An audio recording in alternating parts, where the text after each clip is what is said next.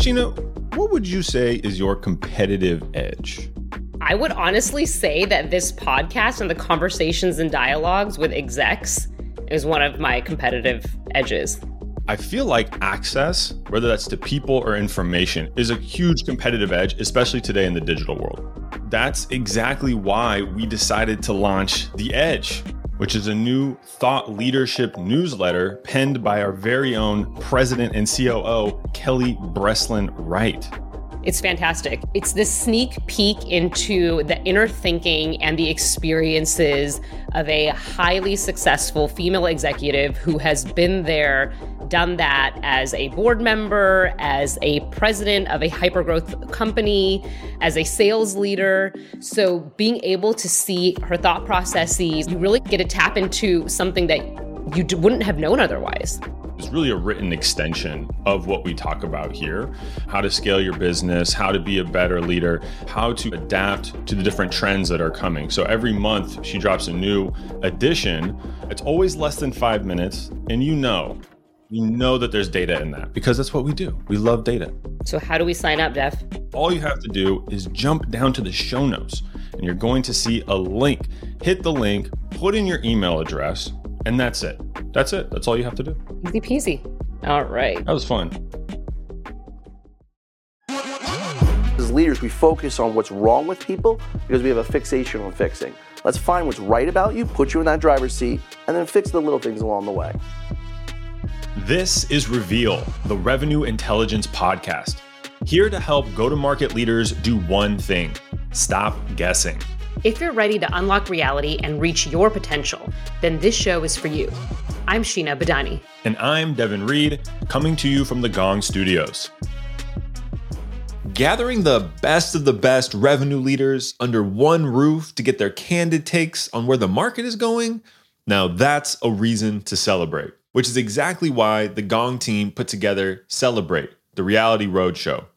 We've been traveling from city to city across the US and London to give these amazing revenue leaders an opportunity to take center stage and share their insights.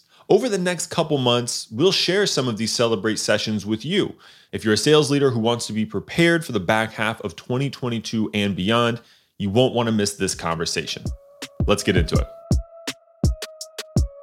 There's a lot going on in our world, and some of it can seem challenging. And what we're here to talk about in this session is how can you actually take some of those headwinds and create opportunities out of that? And how can we best set ourselves up and our teams up for what's coming next?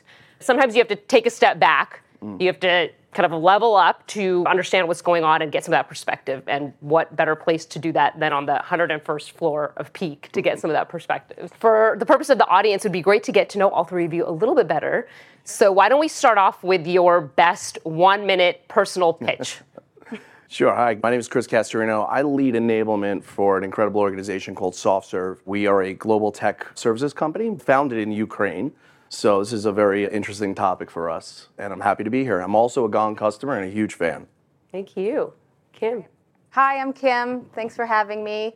I like to say I'm Canadian, and I actually just became an American last Saturday. Woo! Congratulations. Yeah. I've been here for 20 years. Thank you. I love the American spirit. Spent 11 years at a company called HubSpot, and recently just joined Apollo a month ago. So I'm pretty new, but really excited to be here. Thank you. Wonderful. So why don't we kick off with strategy? Let's start with the data.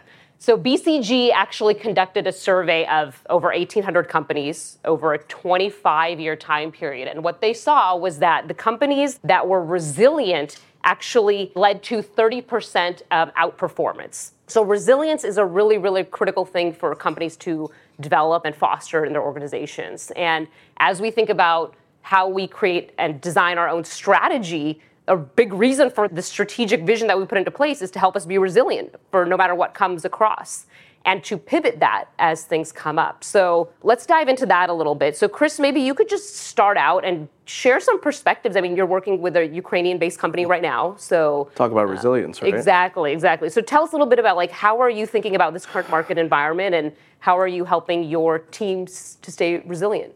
Yeah, you can look at it from a number of ways, but working for a Ukrainian company, you learn every day. I mean, I remember the night that the war happened. I mean, I was glued to the TV. I have 10 employees based in Ukraine, so just constantly. And it's amazing, you can see how resilience has been built into their DNA, right? You know, they're still up and working. You'll hear the sirens go, hey, I'll be right back. I've got to go to the bomb shelter.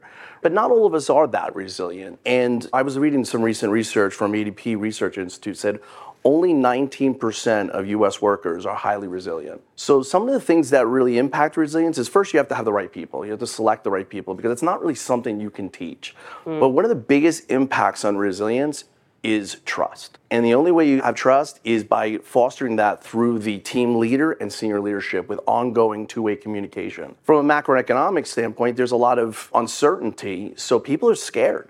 And those communications are critical to increase in resilience. There's so much that we can learn from. Absolutely. And especially as global companies, you learn some of these traits and things that folks have been doing in other places that we can learn from. Absolutely. Kim, maybe you could touch a little bit about what you're doing with your teams too to help maintain that resiliency. Sure.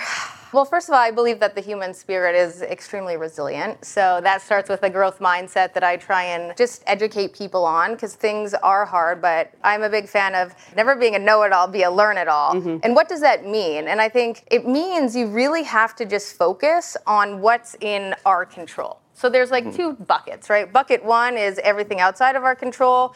Bucket two is everything in our control. And we just have to focus on what's in our control. There's always going to be headwinds. There's always going to be tailwinds. We're always going to be spinning. But I think to tie it back to strategy and what I liked about, I didn't actually know that statistic that Kelly spoke about, but I believe that alignment is greater than strategy. So when you think about what's our strategy, it's actually as a team, what are we doing in the bucket of the controllables? And are we all aligned? And do we all believe that if we just do the things, the basic blocking and tackling every single day of the things that are in our control, we're going to be resilient, we're going to be a team, we're aligned. The strategy will come as we continue to find a lot of pain points and continue to solve the pain points. That just is going to get us through this time. And I think it gets you through great times, and I think it gets you through this time that we're probably headed towards, but I think you just can't hide behind it. And I actually prefer to operate when you can't really hide behind things because it makes it a lot more fun just to do it together. I mean, I was a soccer player, so I like team sports, but I think it's fun to do it together. Yeah, there's always challenges. So another key aspect of strategy is our people. And it's been kind of an interesting year where we started the beginning of the year with the great reshuffle and sales talent shortage. And now fast forward 6 months, it's a totally different environment where companies are like rethinking their strategies around hiring and what their teams are focused on. So there's been a bit of shift around that, not for everybody, but for some major industries. We actually recently conducted at Gong a reality of sales talent survey to really kind of understand the motivators behind individual contributors and reps and what's driving them. And what we found was that the number one challenge that folks are faced with right now is motivation. And you pile on to that all of these economic challenges, which could be on the personal front for them, it could be on the professional side or with their companies, and that makes motivation even harder. And how do you get your teams to get out of bed and do the work that you need them to do for your company to ultimately be successful can be really, really challenging. Kim, maybe you could start off like, what are some of the things that you've done, whether it was at HubSpot or now at Apollo, to maintain that motivation and drive with your teams? I think one is having a rooted mission and vision of why you're doing what you're doing and really lean into the why. And also I think at times it's really about leaning into your people. Like if you are a sales leader, you may actually feel like you want to ask more and demand more from a metrics perspective from your people. But in reality, what your people probably want is like a hug. Just like be a person and understand what they want. I mean, the first time I was a sales leader, I remember we weren't hitting our number, and I was like, what do I do? Do I come down on them? And then someone gave me that advice that I'll pass along now, which was like, actually just kind of give them a hug and understand. And recently when I joined Apollo, we have a really great VP of sales who's seen great before at a lot of other companies. And the thing that he said to me is, Kim, I just want to be heard. I'm not motivated by money. I don't think the best salespeople are motivated by money, by the way. But he was like, I just want to be heard. And I think that's really an amazing thing around like motivating human beings is, do they have a voice? Are they tied to your mission? Do they understand your values, which I think you need to have? And then are you all aligned? And are you all in that boat together? I think oftentimes people have a lot of the answers if we can just listen to what they want to say. Yeah, that's really, And like really pull great. the motivation out of them, because it's hard. It's reminding me of Dale Carnegie's book, How to Win Friends and Influence Yeah. People. A lot of the, that's in there of like people want to be heard, they have a voice, and how do you make them feel important? Yeah. I would add one more thing to that, which is also like it kind of starts with me. Like, what am I struggling with? How am I being vulnerable? Like, as a leader, you can't always appear like things are just totally okay. So, what headwinds are we facing? Are you worried about what's happening with the economy? Are you worried about what's happening with the sales number? How are you feeling? There's this concept that I brought with me to Apollo, and we just started doing it in a weekly meeting, which is a check-in and a check-out. And like we went from one meeting to another, and it was pretty tense. And then I was like, have you guys ever heard the tactic, the check-in? And then we did a little check-in, and it was like, like allowed everyone to kind of breathe. Because we're all people trying to do the best we can. Yeah. Yeah. It's kind of like those 5 minutes that you would have in between meetings or right before a meeting started when you were in person. How do you recreate that in the virtual and hybrid world? Yeah. So, Chris, you talked about your globally dispersed company and you have folks all over the world. Maybe you could touch on a couple things that have worked particularly well for you. Yeah. So the key is, right, to not let the data become the forefront of the conversation. The analytics are important, but when it comes to like accountability and motivation, you can't hold people accountable. You can only tie into their inherent motivation. And there's a lot of research about motivation 2.0, 3.0, the carrot, the stick. There's research that says people are motivated by things: autonomy, mastery, purpose, relatedness. And when you tie the work into those things, you get more to the people. So the autonomy, helping them do work the way they choose to do it. Purpose, what are they striving for? What do they want to be? What it means something to them? And that's how, you have to take, the analytics are important, like how many calls you're making or how productive your conversations, but until you actually really tie into their individual motivations through those trustful conversations as a coach, and coaching rather to the actions, getting into the beliefs and values, that's how you drive performance. It's not as easy as it looks, but it's important because that's how you get people to perform at that higher level. Well, that's a great segue into our third pillar, which is all around performance. I love the point that you made on connecting to some of those values and like those drivers before you can get to like the optimization and tweaking things. So Chris, you're in charge of identifying ways to enable your field at scale, and technology plays a role in that. Huge. So tell us a little bit more about how you're using advanced technologies, whether it's AI or otherwise, in your stack. Yeah, today. so we launched Gong in January, and it was critical for us because there's so much focus on the seller. And that's why we rebranded our department as Business Enablement, because we started to think differently. It's not just the seller. Where can you pull the levers for maximum performance? And one of the things we identified immediately was a huge gap in our delivery force. So delivery was going on these meetings, and our sellers are doing things great. They pass it over to delivery, and it's like 10-minute dialogues, and then all of a sudden and I'm watching these calls. You could see the customer's eyes glaze over. So just by that and pivoting, saying, okay, we're going to put together delivery excellence and a whole program around it, and then shifted somebody into a new role to take care of it. That's the second thing I would say is when you're taking sellers, don't think of them as one size fits all. There's sellers that are good at closing. There's sellers that are good at opening doors.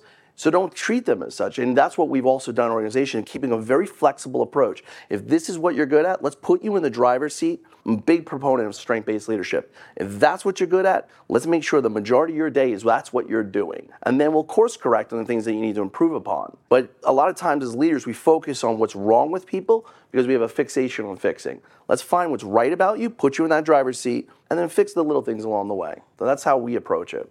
Kim, maybe you have some other ideas or things that you're working on at Apollo to drive productivity and efficiency for your team. Sure. Well, I talked a lot about mission. I'm really excited about Apollo's mission because it's making go-to-market accessible, simpler, better, easier for everyone so they can do their jobs, all the way from an SDR, an inbound chat consultant, to a BDR, to a sales rep. And I think my answer maybe is a little bit simple, but I think we need to stop asking go-to-market people to log into so many different tools. So I got really excited about I think what Gong is building, and Amit, what you're talking about, pushing and pulling data into Gong. I mean, it's about the ecosystem, right? Customers will come for the platform, stay for the ecosystem. And I think we just need to give salespeople the ability to let them do their job. A question that I say a lot is, if you're a salesperson today and you are thinking of yourself as an airplane and you're about to take off on that runway, is it clear? Or are there a lot of things in your way, like you're getting nervous? And I think the way that I see the role of like a go-to-market leader is trying to remove those blockers and the hurdles. Like, let's let salespeople do what they do really well.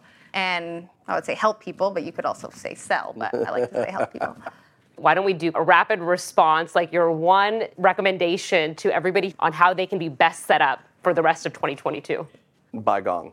I love to hear that. And I will tell you why, though, because it gave us visibility into things. You can't coach what you can't see. So we built this enablement team. There was no enablement team when I joined, and I couldn't see what was happening.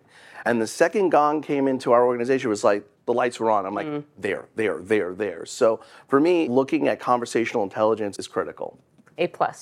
Okay, I'm going to +1 that and say leverage Gong plus the partnerships that Gong has in the ecosystem. Good. Yeah. Gong Collective.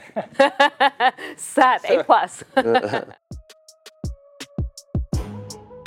If you want to learn more about how revenue intelligence can help you achieve your goals, head over to gong.io.